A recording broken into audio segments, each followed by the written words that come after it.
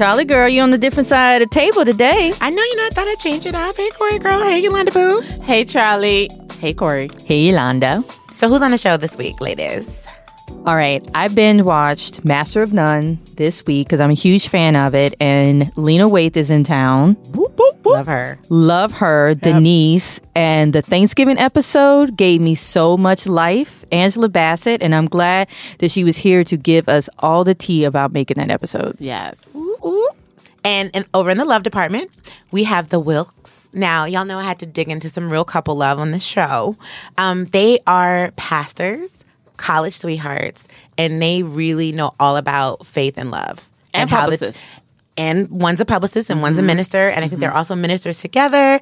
And they just really talk about a faith-based marriage. And, who doesn't need a little faith in their marriage? Do they pray before they have sex? Ooh, let's see if I ask them that. All right. That's a good question. I'm just curious. But in the meantime, we have lots of hot topics.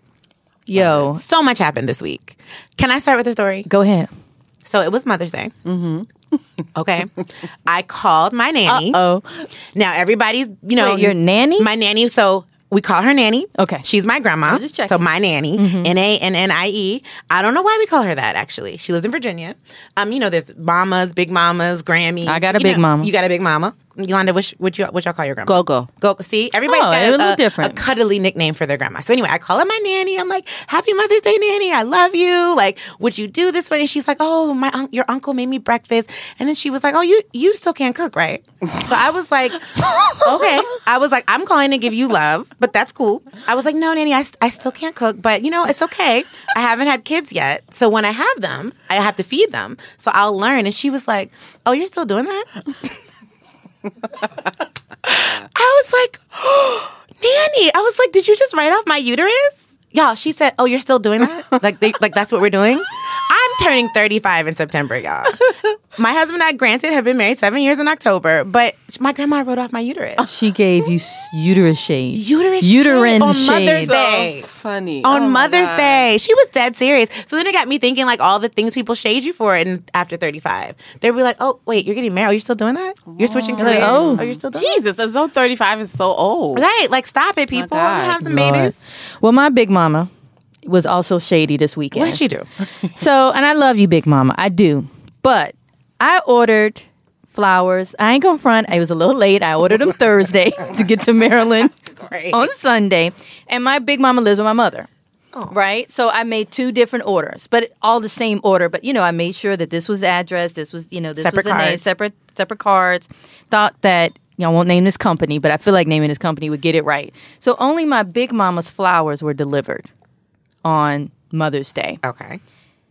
And then Big Mama, as the day goes on and my mother's flowers don't arrive, Big Mama says to my mother, that's a shame Corey didn't send you flowers. When my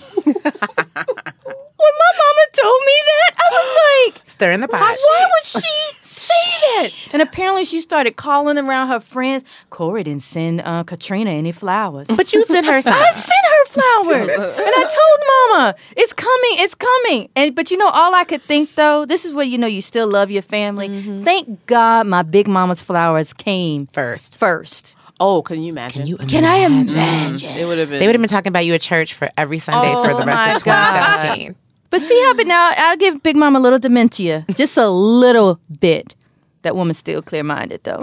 98. And honestly, 98? 98. Ooh, so my grandma's 87. And all I kept thinking is, you know what? She can say whatever the hell she wants. She's 87 years. She might have hurt my feelings today. Right. But, she just, I feel like when you get past a certain age, those old black women, they just say. Yeah. And they don't care how you feel. No, they don't. Yeah. I wish there was an old black woman at the White House. Ooh, just sitting in the Oval Office like, Donald, what you doing now? This bullshit he just pulled. Can we talk about this week in the Chronicles of 45? Oh, my God. Wait, first of all, since the last time we met, what has happened? He fired Comey the day we met last week. Yes. Mm-hmm. The day before. The day before. And then I feel like something else happened this weekend. But then there was this Comey memo that came out yesterday. Yeah, where now he has, I don't know if, this is the part when you listen to the news because no one knows that if he actually went on record, but he basically asked him to stop investigating Michael Russia. Flynn. Yeah. Mm-hmm. Like just stop doing it. Yeah. Clear obstruction of justice. Clear. Girl. Meanwhile, Trump supporters on Twitter, What are they saying? nothing. Girl, Wow. they act as if like this isn't real life. Yeah. They're like, oh, we're still with him. It's good. It's fine. Really? I love SNL this weekend. They were like, did we get him? Did we get him? Did we get- And Nope. then nope. You didn't get him. But I can't wait for this movie. I don't know if I said this last week. Which but movie? The Oh, movie just- they're going to make about this. Oh, Yeah. the movie's going to be This is epic. But you know what? I've decided to just like when I'm about to go to bed or waking up in the morning, I don't watch the news anymore because I cannot be alarmed by this person anymore.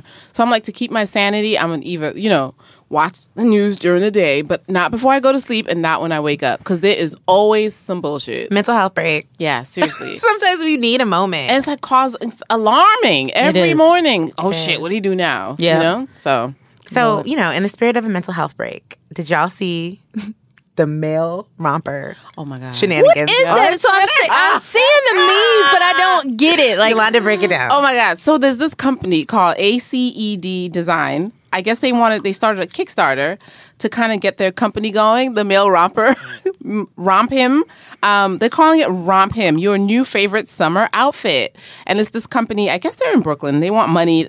No, they're in Chicago. I'm sorry. They're trying to get people to help them start a fashion revolution. So of course, Twitters. I love Twitter so much. First, it was just, mainstream Twitter. And then, my God, when Black Twitter got to them, it was, it's the funniest. Romp Him. Hashtag Well, actually, the Romp Him is the name of the company. Oh, that's what a they're thing. calling it. Wait, It's a I'm thing. Googling this right now. It's a thing. But I mean, I don't know if you guys have been on, you've seen the memes. So are people here for men in rompers or not here for men They're in not rompers? here for men in rompers. But it's just, it's not like we have a choice, but it's just really funny. Wait, so I Googled, the first thing is an Esquire story. The headline is, the bro romper exists and I don't want to live on this planet anymore. You know what? As much as I'm all about have your own style and do what you do, if my husband stepped out in a romper Oh my And God. a pastel romper. and a pastel romper, I'd be like, who is going where with you? Because I'm not her. I don't even wear a romper. I love a good romper though. Really? In the Granted, summer. my husband would probably look better in a romper than me, but yeah. But he I would. like what Bob said. Shout out Bob. He said men in rompers can exist like at Coachella, like at certain areas, Yes. like Has to maybe be a moment. Afro punk. I Yes. can see that there, but Yes. not just like on Like the Cam Newton. on the red. Yep. He can not pull on it the off. D train. Not on the D Not train. on the D train. I'm like, how you go when you sit? What happens? Not at Whole Foods, not at the bank, not at the lake in the summer. Let's not do that. And don't tell me that you're doing it for the gram because it will not translate. So when it's time to pee, do you just unbutton that one button? Which is honestly why I love rompers, but I hate them, y'all. Because can I tell you a real talk story? Real quick. Every time I wear a romper to be cute, like a catsuit romper, summer romper, whatever, that's the one wear. Because inevitably, I drink a few things, go out with my Yeah. girlfriends, and I have to go to the bathroom, and there's a line. And by the time I get there and I can't get that button, I just rip it. I know. Come on, high five if you have. High I five, just high rip five. that button and call it a day and say one wear. Thank you for being good to me tonight. R.I.P. Lord. What are y'all watching? What y'all watching? Because there was some good TV these last couple of days. American Gods is so good. Is it just me? Am I- yes, I've heard everything about it. Charlie, I listened to you. Okay. And I watched it last night. And? The blood is real. The blood is real. But I do like is it Bella? No, it's not Bellatrix. Who's the goddess? The sex god. Well, I don't know if sex she's a sex god. goddess, but she's getting very sexual. I don't know. I'm still learning because I didn't read the book. Yeah. So I'm still learning the characters at play, but the visuals and the story plot, and the storyline, I'm into it, Corey. Well, shout out to Ricky Whittle. I know. This We see you, mofo Ricky. is fine. We need to get him in the podcast. Oh, yes. And then I looked him up. He's British. Oh, so let me tell y'all, Mm-hmm. Ricky Whittle was on Single Ladies wow. back in the day on VH1, and we covered him on iCandy on Essence.com, and What? whatever. And so when I saw it, I was like, wait, is that Ricky? Ricky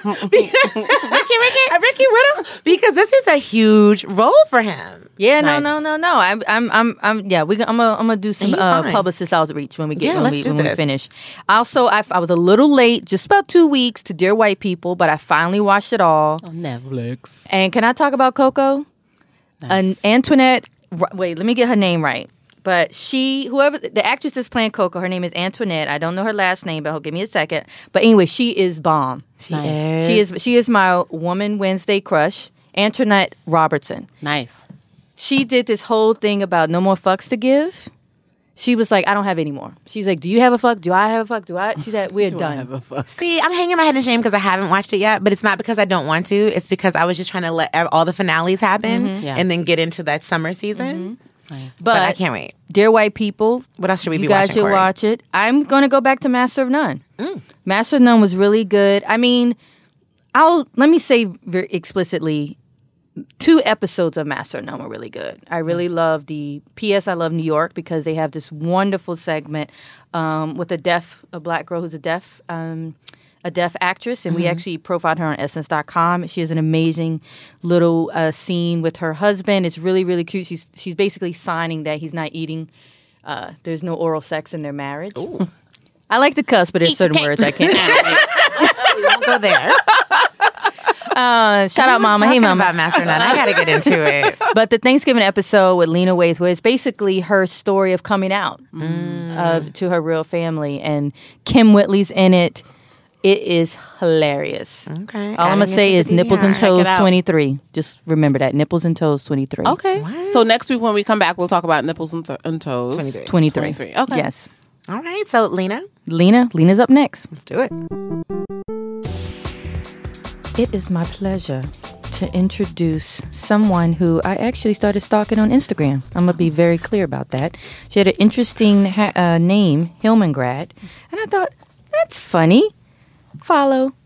And then I went into the world of Lena Waithe. Wow. Welcome, Lena. Thank you, Corey. I appreciate that. I appreciate the stalking, because some people have told me that they that's how they kind of got into it. And I'm like, you know what? I'll take that. I try to be as entertaining as possible on Instagram. But now I flipped it. Now I'm Lena Waithe on Instagram. Oh, now you brand new. You have to brand. There always comes a time. You got the blue check mark? I have it on Twitter. I don't have it on IG yet, but trust me, next year they're going to give it to me. Okay. They're going to give it to me. There's some stuff coming. But yeah, man, it's like Instagram is definitely a place where people find you and they can kind of get a sense of like what's going on in the world. So it's good. I love Instagram. I love IG. So hopefully for those out there who will now start following you, but Lena is a world-renowned. You see my voice, how I did? I know. Damn. That's big. Writer, turned producer, turned actress. Right. Now, Instagram star. All of the process. I like the order of what you said that too, because sometimes people start with actress because that's how they, when people kind of are introduced to you through a certain thing. But people that know me for a long time. They know like writing has always been at the forefront. That's where it all started. So I saw a clip you said, you're going to die a TV writer. Always, nice. For sure. For sure. Like that's where it all began, like watching The Cosby Show, A Different World, Martin Livingston, always consider those the 4 pillars that really kind of were like, oh, okay, like these characters are so interesting and so unique and so special, and these worlds are so palpable. I want to do something like that. And so that was the hustle. That was the first hustle. And then the acting thing kind of, it's so funny because Mara Brockakeel, I'm going to do the first name joint. I'll say all her 3 government names. But because I was an assistant at Girlfriends, but she later said, was this a part of the plan? Were you trying to do that? And I was like, I wish I could take credit for it. It really wasn't. That was God. All God. I can't take credit for the acting thing at all. So how did you connect with Aziz Ansari, who you are a star on Masters of None? Mm-hmm. It was interesting. Through a lot of different things, I kind of came into the life of Allison Jones, who's an amazing casting director. She cast Bridesmaids, Freaks and Geeks, like Fresh Prince of Bel-Air, Veep, like just a lot of like dope stuff. So she heard about this pilot presentation I had done called 20s, and for some reason, instead of like wanting to meet the actresses in it who are awesome, she was like, I want to meet the girl who's the person that wrote this, like who's behind it. So I got a call from my then manager at the time. He was like, yo, Allison Jones wants to meet you. I didn't even know who she was. I was like, well, who's that? He's like, oh, she's a casting director. And I was like, well, why am I meeting with a casting director? Because at the time I was actually producing Dear White People. So I wasn't in LA. He was like, well, when you get back, I think you should sit down with her. So I came back to LA. It was one of the first things I did.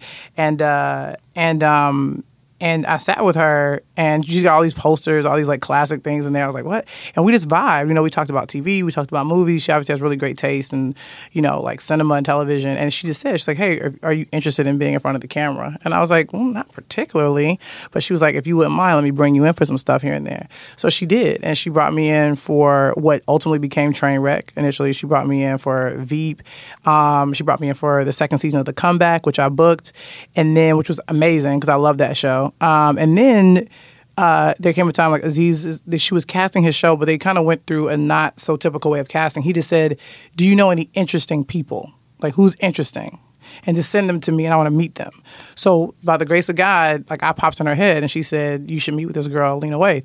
So the first meeting was me going to his house to just talk to him. I didn't have a script. I didn't even know he had a show on Netflix. So I went to his house and sat with him and Alan Yang, who's the co-creator of the show, and I sort of talked about my life. You know, so I sort of was like Instagram in person. I was sort of like, so I'm in love right now. This is my girl. I told him about how I met my girlfriend, which is an interesting story because she had only dated men up until me, and then we've sort of been going strong for like 2.5 years. And so people are always fascinated by that. They're like, how'd that go down? And I'm like, I can't take credit. She was the one that came with me. I was like, which thank God, because she changed my life. But so we just sort of talking about that stuff, and you could tell they were sort of like intrigued, like, okay, who is this person? And then I came in to read with Aziz. But because I'm a writer, I saw the sides and I said, would they mind if I punched this up or added something to it? And they go, I don't think so. So when I came in, I was sort of throwing jokes at him that he wasn't even expecting, and we just kind of were having a good time.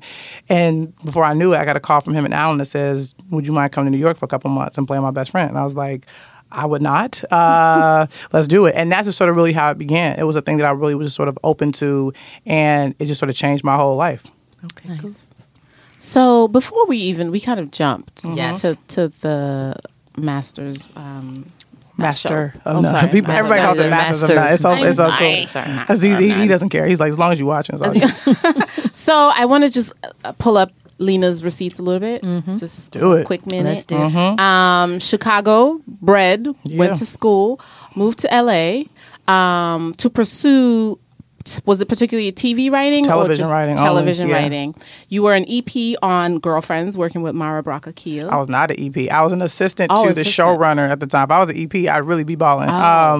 No, executive producer is like, you know, that's a big title. I was an assistant to the. It's interesting because when I say I was assistant to the showrunner, people always assume I was Mara's assistant. Not the case. She had the game happening at the same time. So she had two shows happening at the same time. They were literally like right next door to each other. It was an amazing situation. It was like I didn't go to HBCU, but that was my historically black college university experience because it was like all these like cool fly black people walking around like Tracy Ellis Ross is like getting out the fucking, you know, can I curse? Is that cool? Okay, getting out the damn, you know, the Range Rover and shit. So I was like, oh snap. So, but she had sort of like three people sort of running girlfriends at the time. Regina Hicks, who's amazing, is awesome, and then a writing team, Mark Brown and D. LeDuc. Nice. So they were running the show. So I was their assistant, but obviously I met Mara, and she was always very impressed by Nice. you know how much I was like willing to do anything. I was like walking Tracy's dog. I was like running to get people. I was like doing whatever somebody needed me to do, even though I was their assistant. They were super chill. So like, and I got to know Tia, and like I mean, we were all like one big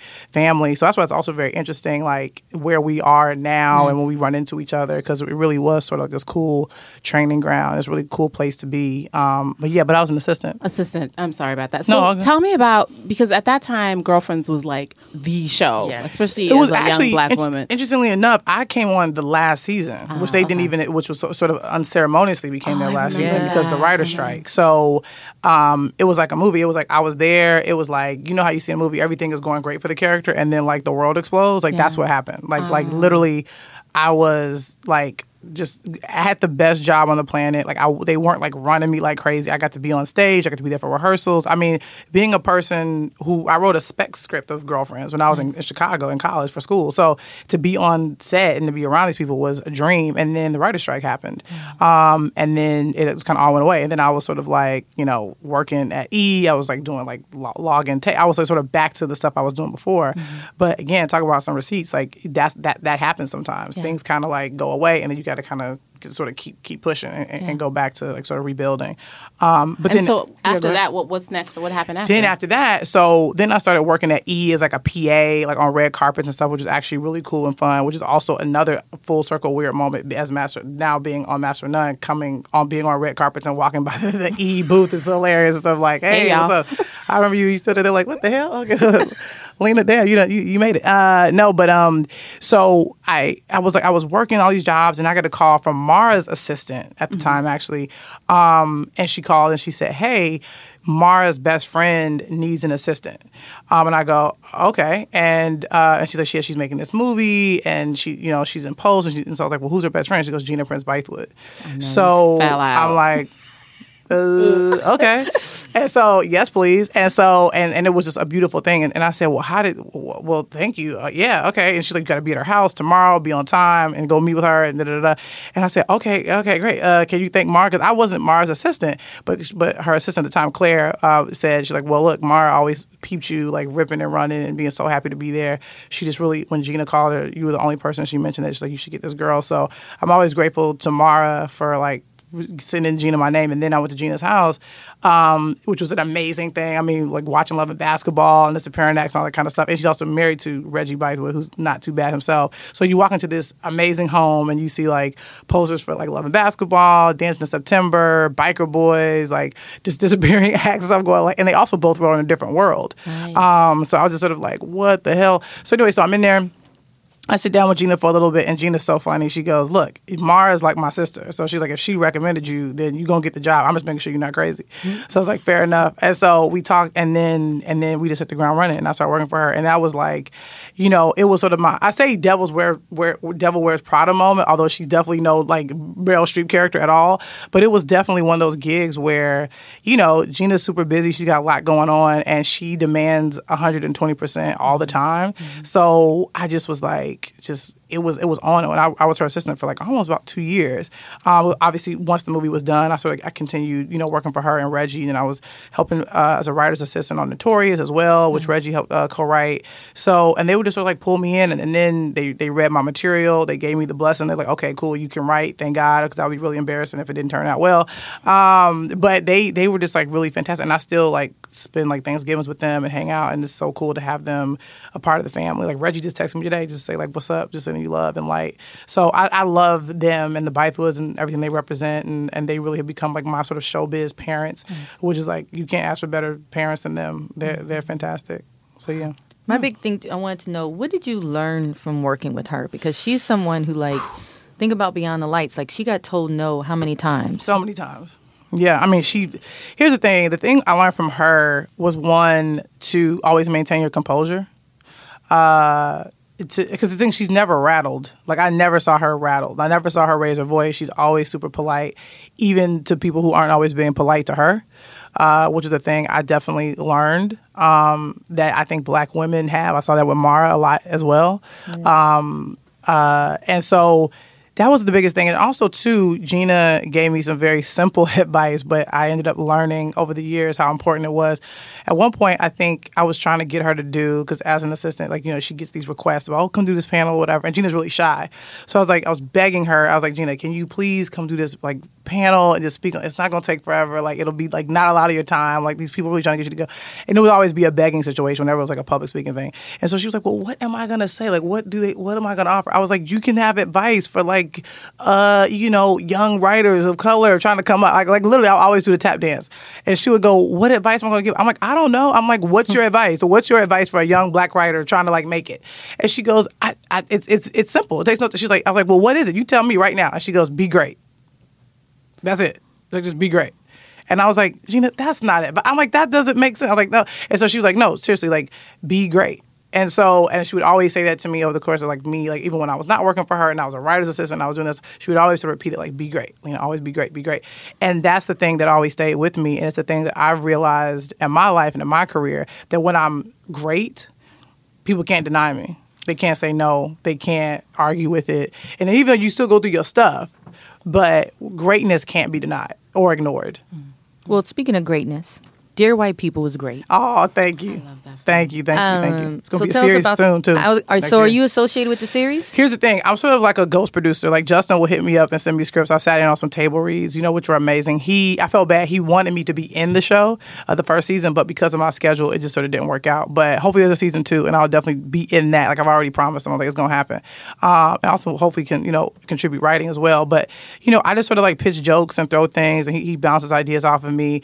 But But I feel like once you're a part of the Dear White People family, it's a win for all of us. So I'm so elated, and the stuff that they're doing. I mean, Atlanta is dope. Make no mistake, Insecure is killing, Queen Sugar is slaying. But when Dear White People comes next year, like Justin just there's no fucks to give. There's none. He's just not that person. You know, he's got the hint of Spike Lee with the dash of Spike Jones and some Stanley Kubrick. Like, he's so just blunt and super smart, and he holds no punches. Like, he's coming for everybody. How did you get on that project? Well, I met Justin in a writers group in LA way back, maybe like almost 8 years ago, probably. And in the writers group, it was a television writing group, and I got into it through another person who was working on the game, and they were like, "Yo, we should do a writers group." So that's how I met Justin. And at the time, he was sort of doing because it had been a long movie script which used to be called 2%, because it was all about this fictitious Ivy League white school where black people only made up 2% of the population. So, but Sam's radio show she always started it with Dear White People. So at the time, he was trying to make it a TV show, which is so crazy that me sitting here thinking about it right now. Because it was a TV group, he's like, okay, I'm trying to make this a pilot. And I just remember hearing the voices, and I was like, this is like amazing. I was like, so because you get these sort of 4 like prototypes in terms of Sam, this biracial girl who's like super militant and trying to like figure out her identity. You got Troy, who's sort of like a Will Smith type dude who's so concerned with being liked he doesn't know who he is. And you got Lionel, who is very much like Justin. It's sort of like this queer black male who doesn't fit the typical image of what a black male is supposed to be. And last but not least, you have Coco, who is a brown-skinned girl who wants to assimilate. She wants to fit in more than anything, particularly, with white people. So I was like, just hear those descriptions of those characters. It's sort of like that speaks so much of like who Justin is and how he's so like tapped into society and black culture. So I was like, and those characters were all there, like in their writers room like 8 years ago. And I was like, literally after the first meeting, I was like, we're going to be best friends. Like, that's happening. Deal with it. And then he was like, okay. And so we just started like hanging out. And we would do table reads in the group. And so I would always read Coco, and that kind of really made him go, like, okay, who was this person? Who are you? And we just really vibed. And then fast forward a few years down the road, we found ourselves in the Paramount lot together. I was a writer's assistant on the game when it went to BET, and he was doing PR over at Paramount, which is a super smart thing that Justin did, because he finished film school and immediately went into PR because he said, I not only want to know how to make a film, I want to know how to sell one. So he's super smart. Hence Ava DuVernay being able to slay as well. So we were on the same lot. We would have lunch together every single day. And I asked him, I said, whatever happened to 2%? Like, what's going on with it? And he was like, nothing. It was like sitting on my, my shelf. And I said, for some reason, well, if you go in and do a rewrite and like figure it out, I'll produce it. I never produced anything, didn't even know what that meant. But he just goes, okay, cool. And then he just started, like, every weekend, just started going into it. And then, because he had already had 2 producers attached, Angel Lopez and Ann Lee. And I kind of was like, became the Flavor Flav of the group. It was like, let's rally, let's get it going. And we finally, because we workshop our material. We do table reads for everything. So we tabled the script. It was electric. I mean, the first table, because we're in the valley. We got all these people. It's like, and the actor Brandon Bell has been Troy from that day one. Like, so that's why it's so amazing to see him like on the screen, and now in the TV show, it's fantastic. So, but and then Justin after that table read, which was so amazing, because you can only imagine the conversations that we were having afterward and what we were talking about. And Justin goes, we're going to shoot a concept trailer, and we were like, what's that? And so he's like, well, it's a marketing tool. He's like, usually in the film world, when people go pitch stuff, they pull scenes from already existing features. He's like, I don't want to do that. He's like, there's nothing out there like this. So he's like, I want to shoot certain little scenes and clips from the script and make it as if the movie's already been made. So we were like, okay. So we all took our little tax returns. Instead of buying new couches, we poured it into the Dear White People concept trailer. Because then over the course of this, the movie eventually became Dear White People. And then we put it out, through Shadow and Act. And it went viral. Like, in a few days, we started raising all this money, and the next thing I knew, like he was on CNN. Like, It was crazy. I remember being in the green room, like, what the hell? And they were trying to hit that angle, like, so it's the young kids versus Tyler Perry. We're like, no, that's not the message. But Justin's so savvy, he knew how to kind of curb it and do the whole thing, and had PR training. Yeah, exactly. But and it was obviously a long journey, because a lot of studios were meeting with us, and they were trying to make it palpable. They were trying to figure out, okay, we like this. You guys are cool. This is interesting. This is hip. Okay, now here are our notes, or here are our thoughts. And no one just seemed to really get it. And then finally, Julie Lebedev was like, she's like, look, I'll give you the money. I'll give you the money to finance it, but I'm not a distributor. So she's like, you got to really bet on yourself and hope you get into a film festival. And I remember sitting with Justin on his like stoop in LA, and I was like, look, what you gonna do? And he was like, I'm gonna bet on myself, I think. And so sure enough, he did. And then we got into Sundance. And then, your world is never the same after that. Yeah. And then we were lucky enough to win a prize there. And then he obviously won the Independent Spirit Award, which was, mind-blowing. It was mind blowing because Oprah was like sitting right across. I remember because it was like Selma and we were like kind of following each other around and Oprah said to us, she's like, I saw the movie on a plane to Africa. We said, how fitting. It was amazing. It was crazy. And then so she literally said that she talked to us right before his category was up. So she came up and said that to us. We had like a nice little moment, and then he won. And so we were just like, Oprah did it. Oprah touched us. She touched us. I love it. So it has been an amazing ride, and then to see it come to fruition as a Netflix series, and I'm so excited. Wow. I want to know like the mind of a TV and movie writer. So are characters, do they come to you? Like, what's the process that happens? How does it work for you? I think it depends, on the story. Like for me, with 20s, I was something usually sparks something, and with 20s was really sparked truly after I was invited to an early screening of Girls, in LA. They screened it like for 3 episodes for a small group of people at the Guild. And I was just sort of like, oh, well, that's refreshing. That's interesting to see women that way, to see young women that way, to see a young artist to put her voice out there that way. And I thought, why can't I tell my story as honest as that and raw and real and unique and weird and offbeat. And so that's what I did. I started went into my diary of stuff and was like, being a queer Black girl in Los Angeles with 2 like women next to me who are like very straight best friends and what that looks like. And I just sort of told my story very honestly, and it got me a lot of attention. And then because Justin directed the pilot presentation that kind of went out there, that kind of moved around. And it was interesting because Jezebel picked it up, Refinery 29 interview. It was interesting. The white girls kind of took to 20s faster than some of the other publications. Essence has always been super supportive. But like they just kind of were like, well, who is this? And then obviously my name, us sharing the same name and all that kind of stuff. So, being called the Black Lena Dunham, people were like, oh, are you offended by that? I was like, no, I'll take it. I was like, because I was that was the name I was making for myself, literally and figuratively. But it was interesting because some people were saying, oh, well, why not make it a web series? And I said, I could. I said, but what that says about society is that why does Lena Dunham get to have a show on HBO, but Lena Waithe has to be on a web series? That's sort of telling me that I should sit in the back of the bus. Yeah. So, and then when things like Insecure happened, it's super exciting because I remember talking to Issa when she was on that long journey trying to get her show on. So it's really about that sort of just sparked something in me that I was like, oh, I want to tell my story, and that's how it happened. And the characters, I named the character Hattie. I know I went to, because after Hattie McDaniels, I was named after Lena Horne. And so so I always sort of come up with names and sort of the vibe. And Hattie is very much the semi, autobiographical version of me, which you see like in Master of None or Atlanta, things like that, at Insecure. That's usually kind of the first thing you always want to write. But the characters beside me are loosely based on girls in my actual life. But then with the Chicago drama that I wrote, those characters sort of came to me after seeing so many news stories of like, Black boys and gun violence, things like that. And I was like, well, I want to humanize these characters. And I grew up with young Black boys like that in Chicago. So I kind of pulled, like, again, it starts with names. Like there's this kid whose nickname was Coogie, like, in the hood, like, that's all we know. I don't even know his real name. So, and I said, I'm gonna pull that, and like start with that and say, okay, he's light skinned with curly hair and a fade, and he wears J's and like skinny jeans and And so and that's where, so for me, like character descriptions are always super important because I sort of describe them on the page and then their voices come. And sometimes it's like just listen to music and like kind of just sitting quietly and think. The writing process is super weird because it's a lot of just like ruminating and thinking and watching movies and people watching. That's the only tough thing I think about the sort of quote unquote fame that sort of comes with being on a TV show, because it's tough that when I walk into a room, the energy shifts and then I can't sort of blend in, particularly in New York. In New York, like y'all are like, if you're in a TV show that takes place in New York, like they're like, oh, we own you now.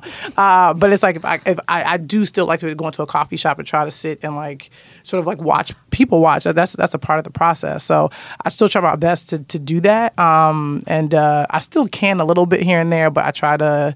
And people are really kind and respectful. It's all good. But for me, that's a huge part of my process. It's sort of like watching human behavior and sort of like just paying attention to things like that. And this feature that I want to write next year sort of came out of an idea from a novelist who came up to me at a party and was like, "Hey, I have this movie idea.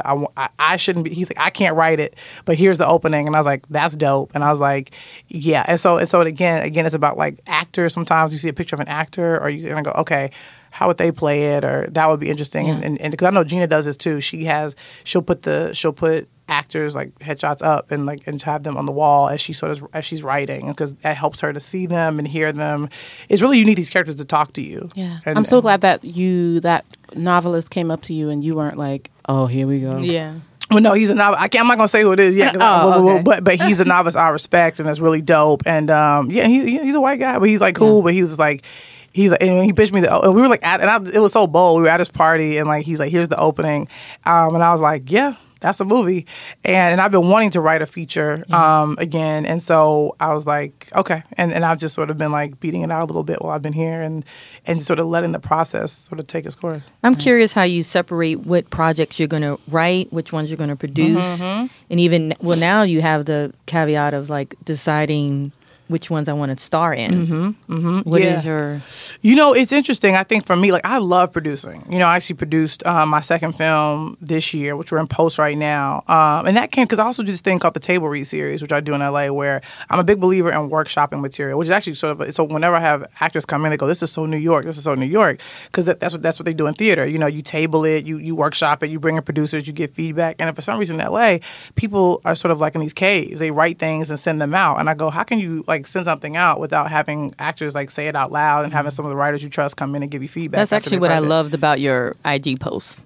You would post a lot of your readings. Yeah, because it's a way for us to have fellowship, for us to come together, and it's a way for actors who probably aren't getting a chance to go out and audition or getting cast in these things, they get a chance to come and play. And for writers, it's great practice for us. It helps us giving notes and feedback and say, "Hey, your third act kind of drags a bit. This actor repeats this beat more than once in the second act." It's super helpful. So with the producing, a lot of times this script that I produced this year came out of the Table Read series. A writer, a friend of mine, Chuck Hayward, who's writing on Dear White People right now. He had this script that he sort of couldn't figure out. He was shopping it around, and I read it and I was like, something's not quite right. But it was a really cool idea. It was about this black girl who was in graduate school who was forced to teach a group of white sorority girls how to step in order to get something she wants. And I was like, that premise is so interesting, And then Justin, because Justin came to a bunch of the table reads. Justin Simeon, who did Dear White People, he was like, "It's Sister Act." He was like, "It's Sister Act." Oh wow! And it was so illuminating. And we all were like, "Yeah, that's what it is." And meets Stomp the Yard, though, and it's sort of about the stereotypes that black women have about white girls, and this black girl being submerged in their sorority house, and kind of getting to know them individually and realizing oh, I'm doing the thing that maybe I sometimes get mad at y'all for doing to me. And so it's such a great journey. And once we kind of cracked it and figured it out, it just got to a really good place. And now it's called Stepsisters, and we did it with Broad Green. Nice. And hopefully it'll be coming out next year. So I figured out I wanted to. And mind you, the writer approached me and he said, "I'd love for you to produce it." And I was like, "Oh my God, I'm going to do another movie about college and race." I was like, I don't want to be that person. But I just realized I'd done because we tabled things multiple times. So we tabled about 3 or 4 times. And I realized, he's like, "You already produced it." So at this point. So myself and Benjamin Corey Jones, we came on to produce it. So oftentimes if a story I'm really involved and passionate about giving notes and this and that's usually when I know I want to help really produce it and get it out there and protect it. That's really what a producer does too. You're protecting the art, you're protecting the material. So that's really how that came about. And then with the acting stuff, because, it would happen organically with Master of None, a lot of times people see that show and opportunities are sort of brought to me that are very similar to the character. That just sort of happens, I think, to a lot of people, because I was literally like, why am I being offered that's Denise, in a movie, with this, famous person. I'm not going to say who it is, but look, I'm really flattered by it. But because Master of None is so special, and it has a special place in my heart, and the material is so strong, it makes me. And also too, I mean, my credits are like The Comeback, which is this really cool show, and then Master of None, and And let me say the Emmy-winning. Oh, Master come of on, None. man! I know, right? It's so dope. It's so dope. Receipt. That's a real receipt right there. But also, and I filmed a movie this year, which I cannot say what it is. It's top secret. I know. I wish I could. Is it Star Wars? It's like, no, that I can say. It's not. Oh my that. God! If you're in Black Panther, no, I'm dying. All right, I'm looking at her face. No, don't. I promise I'm not. I wish you never know. Don't no. But it's a big movie. And it's a cool movie, and hence me not being able to talk about it. But when that opportunity came about, I thought like, oh, well, this is really like special and really cool, and something that I wouldn't ordinarily think would come to me. But it's such an amazing thing, and I can't wait to talk to y'all. When the news is out, because about it's really to comb your IMDb. 2017 or 2018. 2018 will come out. Nice. But I'm really excited, and but that was like so special that I was like, yeah, I'll go away for a couple months and film that. And then because of that, like I just have to be very specific about the things I do. Go away. I know. I'm technically away now though. I'm away now filming something. And season 2 of Master of None is like about to like. I'll give you a little juice about season 2 of Master of None, which is like I think like is y'all. Are you gonna get back with the red bone? Ha. I wonder because Aziz is being super secretive about this season, but I'm gonna go ahead. I don't think he'd mind if I say no, but you're gonna see me in romantic situations, and one of which with the yeah. But one of which is with someone you guys know, which I wish I could say who. Oh, we can't wait! Oh, dang! But she's great. She's so funny and awesome, and it's just gonna come out of left field. But I can say. I'll give y'all this juice now because she mentioned it on the red carpet. I don't think she was supposed to, but I don't think she cared. Mm-hmm. But there's a wonderful actress that joins us to play my mother, and it is the one and the only Angela Bassett. Oh, so amazing! Oh my God! I'll show you my screensaver right now. Amazing. Hold on. She looks 27. She's like, hold up! I had to freaking do it. Wait, what's she? I mean, I've seen her in person. She but does like, look. This is us like goofing wow. around on set. Like obsessed. Like she. Do you even call her Angela? I'd be like Miss. I call her Miss Angela, which my girlfriend hates. I keep telling her, she's like, if you say Miss Angela one more time, but I just sort of got to. We also, which I love, we sort of took to calling each other mother and daughter. I was like, hi mother, she's like, hi daughter on set. And now which is great, she'll text me here and there, which I'm always like blown away. I'm like, the Angela Bassett just text me.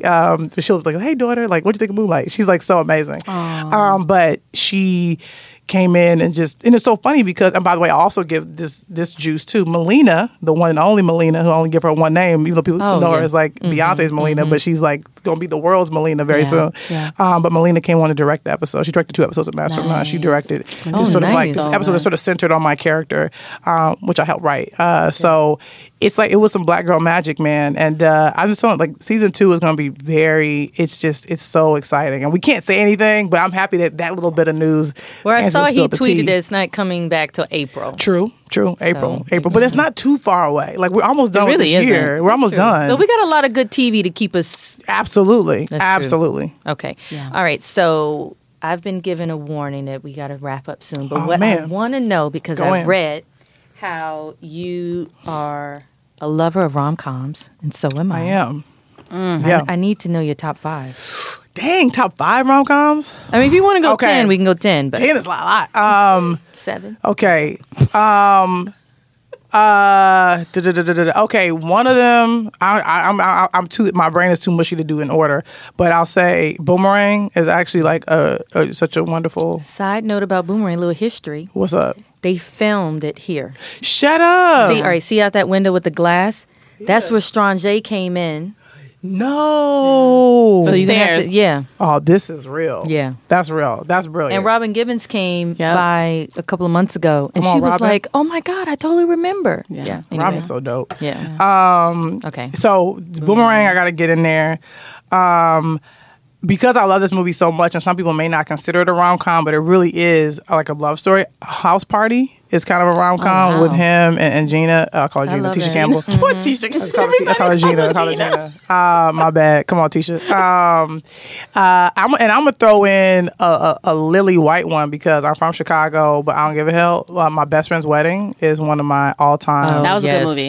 favorite movies. That was It's a a really good movie. wonderful, wonderful. And I liked script. that it didn't end with them falling in love. Yeah, and the Cameron Diaz character, I could literally teach, like, I could write a thesis on this movie about like how to write women characters because the Cameron Diaz character could have been so like two-dimensional and like, you know, and they didn't. She was such a fully fleshed out character. It was awesome. I may need to watch it again. You I thought you were going to say the breakup. You know what? I like the breakup. I don't know if I put it in my top 5, but I gotta say I'm a big Vince Vaughn fan for obvious reasons, and I think I love what he was doing with that. He was like, I'm going to try to do something that people really haven't seen. And I think it was really special. I think I recently, it was on TV recently. I kind of watched it. I'm like, oh, yeah, it's not bad. And So then we're at 3. I know it's 3. You're from Bridesmaids. Yeah. Oh, well, I know. I'm waiting. I'm waiting. But here's the weird thing. I don't consider that a comedy in a way. Although Wait, what you talking about? I'm You're lost. right. You're right. Love Actually, you're Jones. right. Love Jones. Oh, You are yeah. so I don't right. consider It's it a not comedy. It's not There's a some comedy. funny moments, make no mistake. right. But to me, that's just drama. that's just my top 5 movie of Yeah. all time. Yeah. But yeah, what I was saying, Bridesmaids is a really great rom-com. And what I would say, I would go into She's Gotta Have It. That can be my fifth. I think that's, to me, that's more of a comedy. You know, and also that's going to be on Netflix next year. And I'm really cool with Tanya Lee, who's amazing. And so yeah, that one I would kind of round out with She's Gotta Have It. I think that's like a really good rom-com. I'm trying to think there's some other, but my Best Friend's Wedding is really, really solid. And I think Boomerang and like House Party, those, it's just, yeah. I'm trying, my brain is sort of like, I'm like, what else? Working. Yeah. You know what yeah. movie I watch like whenever I see it, and I cannot believe I do this? Notting Hill. Notting Oh Hill my is God. solid. All the British ones? All the time. I'm When mad it at comes Notting on, Hill. I'm like, oh. Yeah. I love Notting Hill. That's solid. You know what I just saw recently? That's speaking of British and Netflix. It's called Man Up. I haven't seen that. Check. It's Lake Bell, Okay. who does a pretty decent British accent, and I think it's Simon Pegg. I've never heard of it. No, he was. Huh. This guy's one of the Hobbits. This is a guy who's one of the Hobbits. Man Anyway, up. I'll Google. you wouldn't think it's one of those, I hate when they tell me like, since you watch Notting Hill, you'll like this. I'm like, you don't know me. You don't know. Come on, forget this algorithm. But it was 3:00 in the morning. I couldn't sleep. But it ended up being super cute. And the premise is, it's a blind date. The Lake Bell is someone who she is notorious for not like living her life and not stepping out. And this guy not represent, but he confuses her with his blind date. Oh. And so in a split second, Is this on she Netflix? goes, Is this "This on is on. Netflix? It's on I'm gonna Netflix." try to find it. She goes, "All right, I'm gonna go along with this." Nice. And it just takes these completely different turns, and I was like, "This is super cute." What? Yeah. So- Okay, I'm gonna go search for that. Well, I can't believe we've run out of time. We have know, so much it's more to done. ask you. Stuff. Oh my goodness. Gotta have Oh me my back. I'm goodness. gonna come back when the movie news comes out. Yes. All right. Yeah. I'm still Or going. whatever other I'm news. about to search. So then I'm about now to you're comb going to go back the to LA internet. in a week or so, Yeah, I'm trying to head back to LA next week. Nice. I'm just And filming then- up one more episode, Master of None. and then that's it for this season. For this season, Nice. yeah. Like I came back. I've been here like for a little bit, you know, filming and doing working with Angela, man. Like she's like no joke. And then because I did some writing too, I kind of had to be on set a lot more. Nice. But you know, we put it in. Yeah, we did. We put the work in. I do want to ask you before you go, what's your secret sauce? And when I say that, I mean like, what's the thing that fuels Lena spiritually? Like, what's the thing that brings you ultimate joy outside of TV and writing and being a producer? Like, what's the thing in is it your squad? Is it being in love? Is I mean, it like, number one, it's definitely my lady for sure. You know, Alana is always, I always say this, it's like she's always top priority. You know, the career and everything, these blessings have been wonderful. But at the end of the day, if it all went away and she was all I had left, that'd be more than enough. So she really, you know, she just sort of keeps my, you know, that heart beating and me always excited, and everything I do, I always want to impress her and make sure she's like feels good about it. So that's the love for sure. And the squad is like real. I mean, that's just family. You know what I mean? It's like for me in Los Angeles with Justin, Simeon, and Issa and Melina. Ryan Coogler's in there. You know what I mean? Barry Jenkins, who I got a chance to connect with while I was here. I went to the screening and gave him a very genuine hug. You know, it's sort of like the new school is like really on a come up. Donald is a friend as well. So it's just like, to me, like, these people like who are sort of in these same spaces, we're in similar spaces, so we can kind of like text and go, did this happen to you? Or yeah, that happened. That exec say that? Yeah. You know, so it's like, it's very helpful to have those folks in your life that are sort of running at the same pace as you, because you can kind of relate to each other. You know, and then, you know, my family, I always do, you know, it always started with my mom, my grandmother who's in heaven now, my sister, my nephew, like they really are the foundation, you know, and I know because they're in Chicago, I don't get to see them a ton, but at the end of the day, they're the ones that really always kind of, that really, when I feel like I can't go on, I always try to make sure I gotta, you know, try to make sure I do right by them and make sure they're proud. And you know, and honestly, God, I'm a very spiritual person, and I try to get to church as much as I can. I come from a family of lazy Christians, but you know, they try to get to church when they would come Easter or whatever. Easter. But but there was one year I think my mom was like, "We gonna start going to church, or whatever." But I really, you know, and I go to one church in L.A.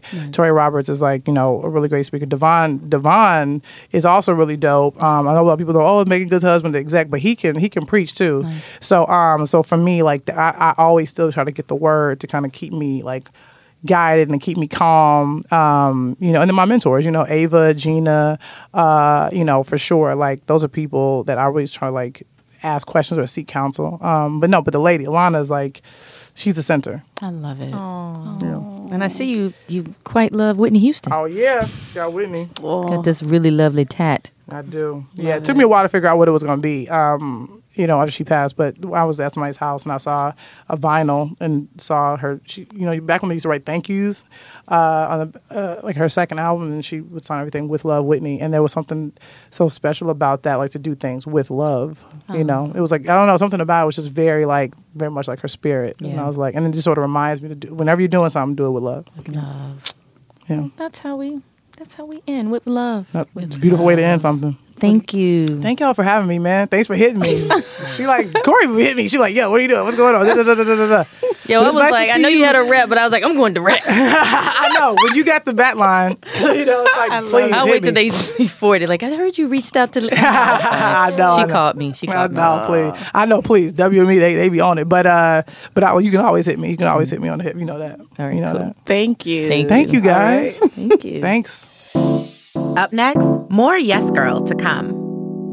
Oh my God, I love talking with Lena. I've been following her for a minute because she was in the original inception of Dear White People, and I just love what she's doing. She has a new series actually coming out in the fall. Actually, next year, The Shy, and that's going to be amazing. And if you haven't watched it, Master of None, get into that series today. Okay. I'm convinced. I will add it to my binge watching list. And ladies, speaking of binge watching, if you're going to be binge watching TV all summer long, you're going to do it from a bed, okay? And if you want to do it from a bed, you need your mattress to be comfortable. So try a Casper mattress. It's an obsessively engineered mattress at a shockingly fair price. It combines supportive memory foam and all the other good stuff you love, and it's perfect for you to just lay back, feel comfy, feel great, and binge watch all these shows that we can't stop talking about. Because you know we do. And my favorite binge watching like you is in bed. I'm sorry. I try to be sophisticated and do it from a couch. I'm like, I want to go to bed, like lay back. A comfortable mattress is the key. Exactly. And if you don't believe us, just try it. You get 100 nights risk-free in your home. And then, you know, give it a whirl. Yay. So we have a special offer for you, Yes Girl listeners. Get $50 toward any mattress purchase by visiting Casper.com/yes. That's Casper.com/yes and use YES as your code. Terms and conditions apply. Now, up next, we have my super wonderful, super lovey-dovey chat with Gabby and Andrew. Let's get into it. Hi, everybody. Charlie Penn here. I'm back once again to talk about love. Today, I have a very special couple in the house, Gabby and Andrew Wilkes. I just want to say that I love their love, first and foremost. They're young, they're married, and they're ministering here in New York City.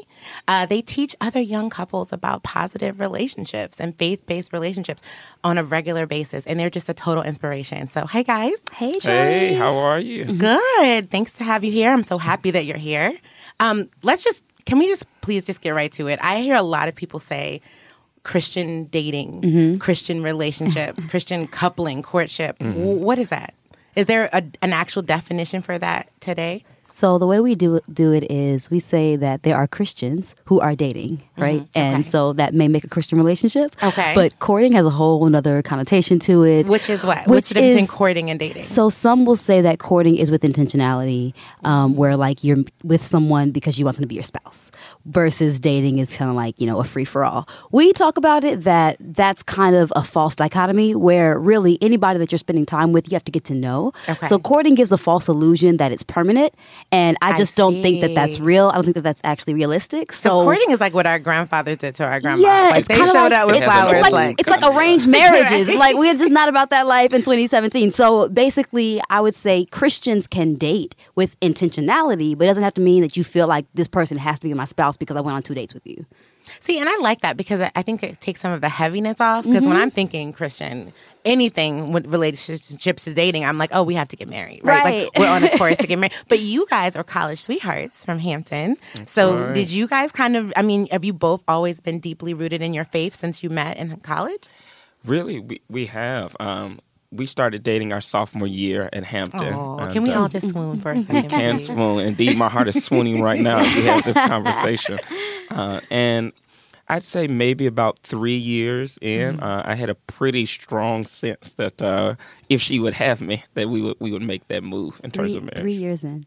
Now, did you guys talk about your faith and your plan being like young and in love and in college? Was that like a conversation? Like, how are we going to do this? How are we going to stay grounded and work together? Were there rules? Like, talk to me. I mean, so Hampton has a 7-to-1 ratio when we were there of male to females, and it's even more crazy now. So, so definitely, so definitely like dating on a HBCU campus is just a whole situation because a lot of folks are not. They're not permanent. But then you do find a lot of love stories from college. So I think for us, initially it was just, let's just date and see where it goes. But we did have a friendship first. So that kind of kept us going a little bit longer. But it's funny that he said 3 years in because like some of the Christian men on campus, like they were in that mindset of like, let me find my wife. Right. And I actually appreciated that about Andrew, that he wasn't one of those guys. So it was actually just dating in a regular relationship versus like pressure.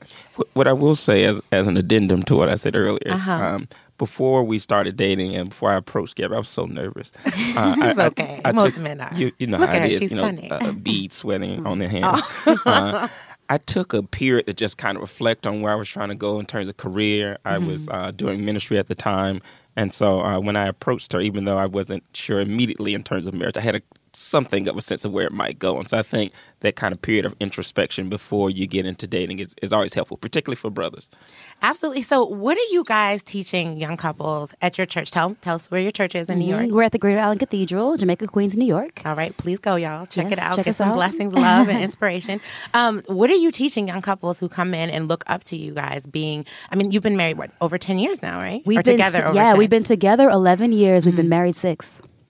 Goals. Okay, I love it. So what are you teaching couples who walk in and say, Gabby, Andrew, like we want to be like you guys. We want to find what you have. What are you teaching them about love and dating in this modern world where we've got, dating apps and hookups and people, they're strong and held to their faith, but they also they want to do what they need to do to make love happen. Yeah, What totally. are you talking to them about? I mean, I know like one of the things that we always talk about is, of course, nobody wants to be like a thirst bucket, but also the other side of that is you need to at least show that you have some real interest, and like everybody's always trying to like play it cool and not be the first person to get played. And I don't think, like we talk to our young adults, like that's not really the best foundation for a real relationship. Like at some point you have to be willing to be the one who's like thirsty but cool with it, I think one of the things that's important is talking about mature relationships is kind of compassionate negotiation, where you're clear about what you expect from me, what I expect from you. Because, folk in New York City, you want to reach certain benchmarks in your career. Right. You want your money to be a certain way. You have a plan. You got a plan, and you're right? like, okay, love and marriage, this is where you fit into this. And so you tinker, but you want to tinker together, so you're moving in the same direction. But how does faith play into that? Because, obviously, I'm sure you're talking to them about both things. And it's like, I have single friends who are like, if he doesn't love the Lord, I can't love him. Right. And then I have other friends that are like, well, I love the Lord. And if he doesn't love the Lord, but he loves me, we can still date because the odds are against me. me in this city and I'm looking for a husband. So what kind of issues come up and what do people ask you about as far as trying to stay strong in their faith but also find love? And is there conflict there? Yeah, I mean, I find that there's more of a conflict with women looking for men who love God and love them. Really? I don't know if you feel that differently about the men. I'm on Andrew, stand up for the fellas. Well, see, this your moment. Fellas, where you at? I think the prayer is what comes to modify the compassionate negotiation piece, because the other side of it, compassionate negotiation, is that you argue, you cuss each other out, you have a more adverse kind of relationship. And so prayer helps folks to move through disagreements and that sort of thing, remembering the person you fell in love with and that kind of thing. And so we find that prayer helps folks to reach a kind of healthy consensus if that's the person they want to be with. Sometimes prayer... Like praying together, that's the moment? Like you should find someone you can pray with? Or you're saying pray beforehand? I think pray together, but also praying individually. Because sometimes through prayer and reflection, you figure out that this person I spent some time with, they might not be the right person. Maybe I need to, exit out the door. I think, I was going to say, I think like in terms of like finding a man that loves God or finding a man that loves you, both or not, or either or, I think when you decide to date someone who's not about God and who just, that's not a part of their equation, but they're, a good person, I think I always tell women that you have to be careful, because usually you're going to shift towards whatever like the male wants to do. Like you may not mean to do that. You're going to bend but usually you're going to kind of sway towards what his rhythms are. So men do too, but women tend to, I think, do it a little bit more because we want to support the man that we're with. We're guilty. So, or you end up being the woman who's always in the church, who your man starts to hate the church because you're never at home. And then here comes the disconnect. So for me, I tell women that if you choose to be with someone where your faith does not align, then you have to really be ready for the fact that that may cause continual conflict in your relationship in just regards to how much time you spend together when you have downtime, where you spend that downtime when you have children, or if you already have children, what are those rhythms? And sometimes those are risks that I think are not worth it. But also, if a woman chooses to be with a man who doesn't, profess to be a Christian or to share their faith, then she just needs to be aware that that's going to be an uphill battle. So you guys feel like, what's your faith? Is that like a first date question?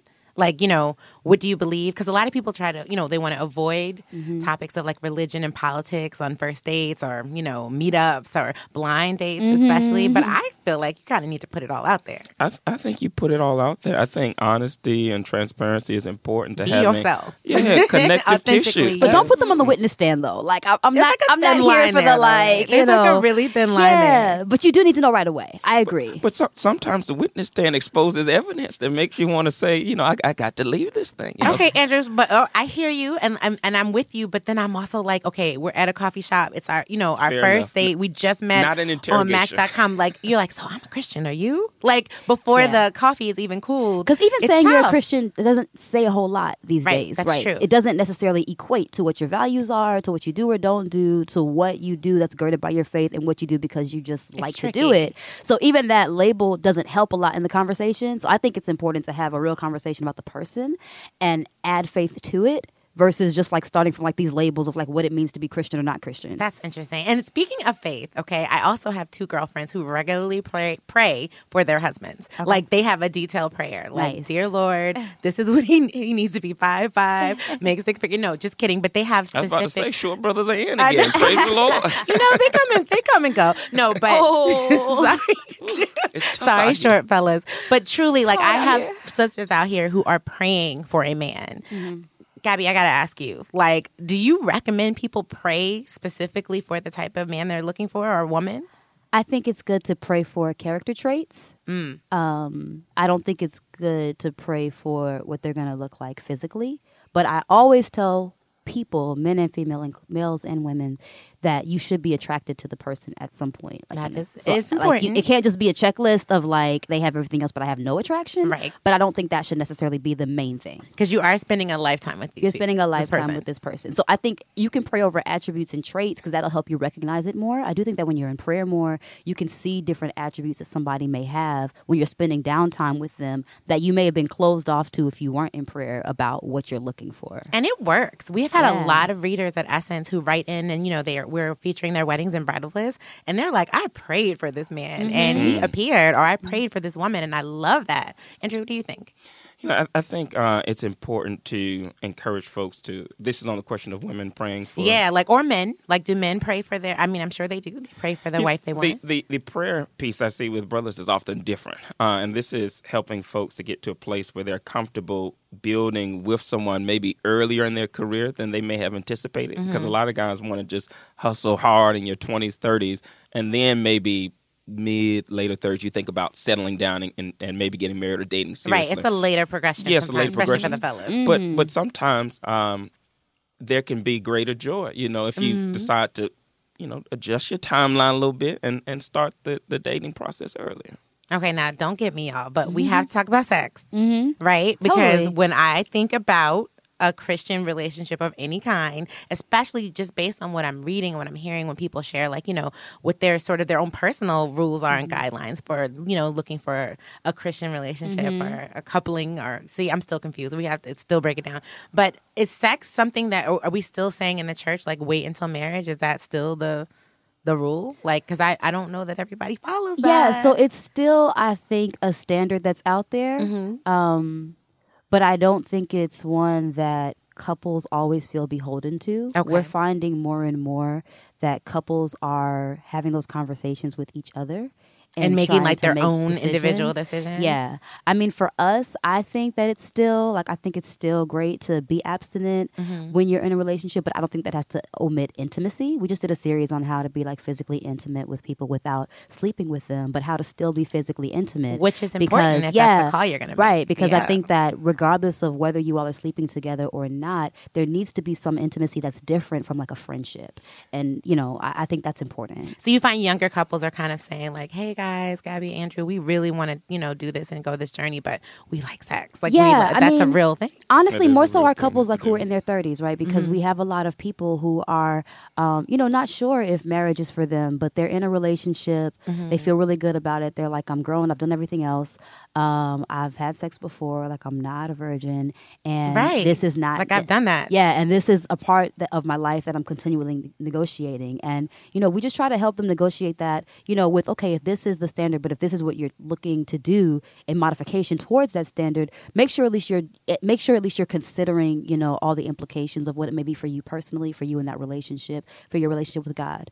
Absolutely. I think another thing that's connected to that is we teach the importance of consent, because in a lot of dating spaces, you can push against consent, not only in terms of sex, but in terms of touch and kissing and these sorts of things. And given the kind of rape culture sort of context that we're in, we really want to make sure that folks are being respectful and having a healthy sense of desire being expressed, and also refusal when that needs to happen. And caring for their spiritual temples. I mean, even if you choose to be sexually active, there's a way that you can go about that cares for yourself. Like what? Can we talk about that? Yeah. I mean, instead of just being out there every night just trying to take home whoever you can take home. True. There's a difference between that and being in a committed relationship and choosing to engage in sex. And I still think that even in that committed relationship, I think it's far better to hold out until marriage. I'm still in that camp. But I do think there's also a difference between I'm going to just sleep with whoever I want to sleep with, and I'm going to have some parameters and some regulations around and be a little more intentional. Yeah, and be a little bit, and care a little bit more about your soul and who you're connecting yourself to, and how that how that connects to your faith. Yeah. Now, I always like to kind of end with a lesson and a love note. What are we getting from this, right?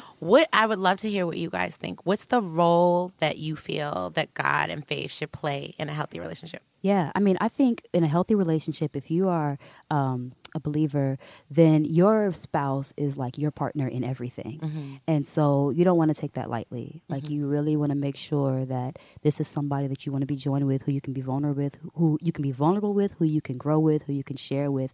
And I think that God can, praying and being honest in your prayers, God will show you if that person really is for you, or if that person is great on paper, but not down the line. I think it's important to actually react to what God reveals to us when we pray. Interesting. So you pray almost for guidance and for clarity and for because this person confirmation. Yeah, because this person is going to be doing everything with you, and they can be a hindrance in every aspect of your life if that's not the person that you should have. And maybe you were just meant to be friends. Andrew, what do you think? What's the role? I think faith and God can help folks in a relationship move towards continual discovery and taking adventure together. Because the person that you meet when you start dating, when you get married, is not going to be the same person 3-4 years down the line. And so you got to be comfortable with the core promises that you made, because you're going to be meeting a different person every 3, 4, 5 years. And so having the promise, kind of endure, even though stuff cycles differently, is helpful. Black Love Excellence in the house, you guys. Thank you guys so much for coming through to inspire us. And tell them again where they can find you in New York for more love and inspiration. Absolutely. So we're at the Greater Allen Cathedral of New York out in Jamaica, Queens. And we would love to have you guys visit us. Thank you guys so much. Thank you. Bye. Bye. Bye. Special thanks to our guests this week, Lena Waithe and the Wilkes. If you enjoyed these conversations, be sure to listen and subscribe to other great episodes of Yes, Girl, such as our conversations with my Nigerian sister, Lovely Ajay, Niecy Nash, and Remy Ma. You can find these on Apple Podcasts, Google Play, or anywhere you get your podcasts. Don't forget to leave a review while you're there. Thanks to Devoted Digital Media, shout out Bob for their production work, and thanks to, of course, to our sponsor, Casper. Please support them the way they support this podcast. Bye, loves. Bye.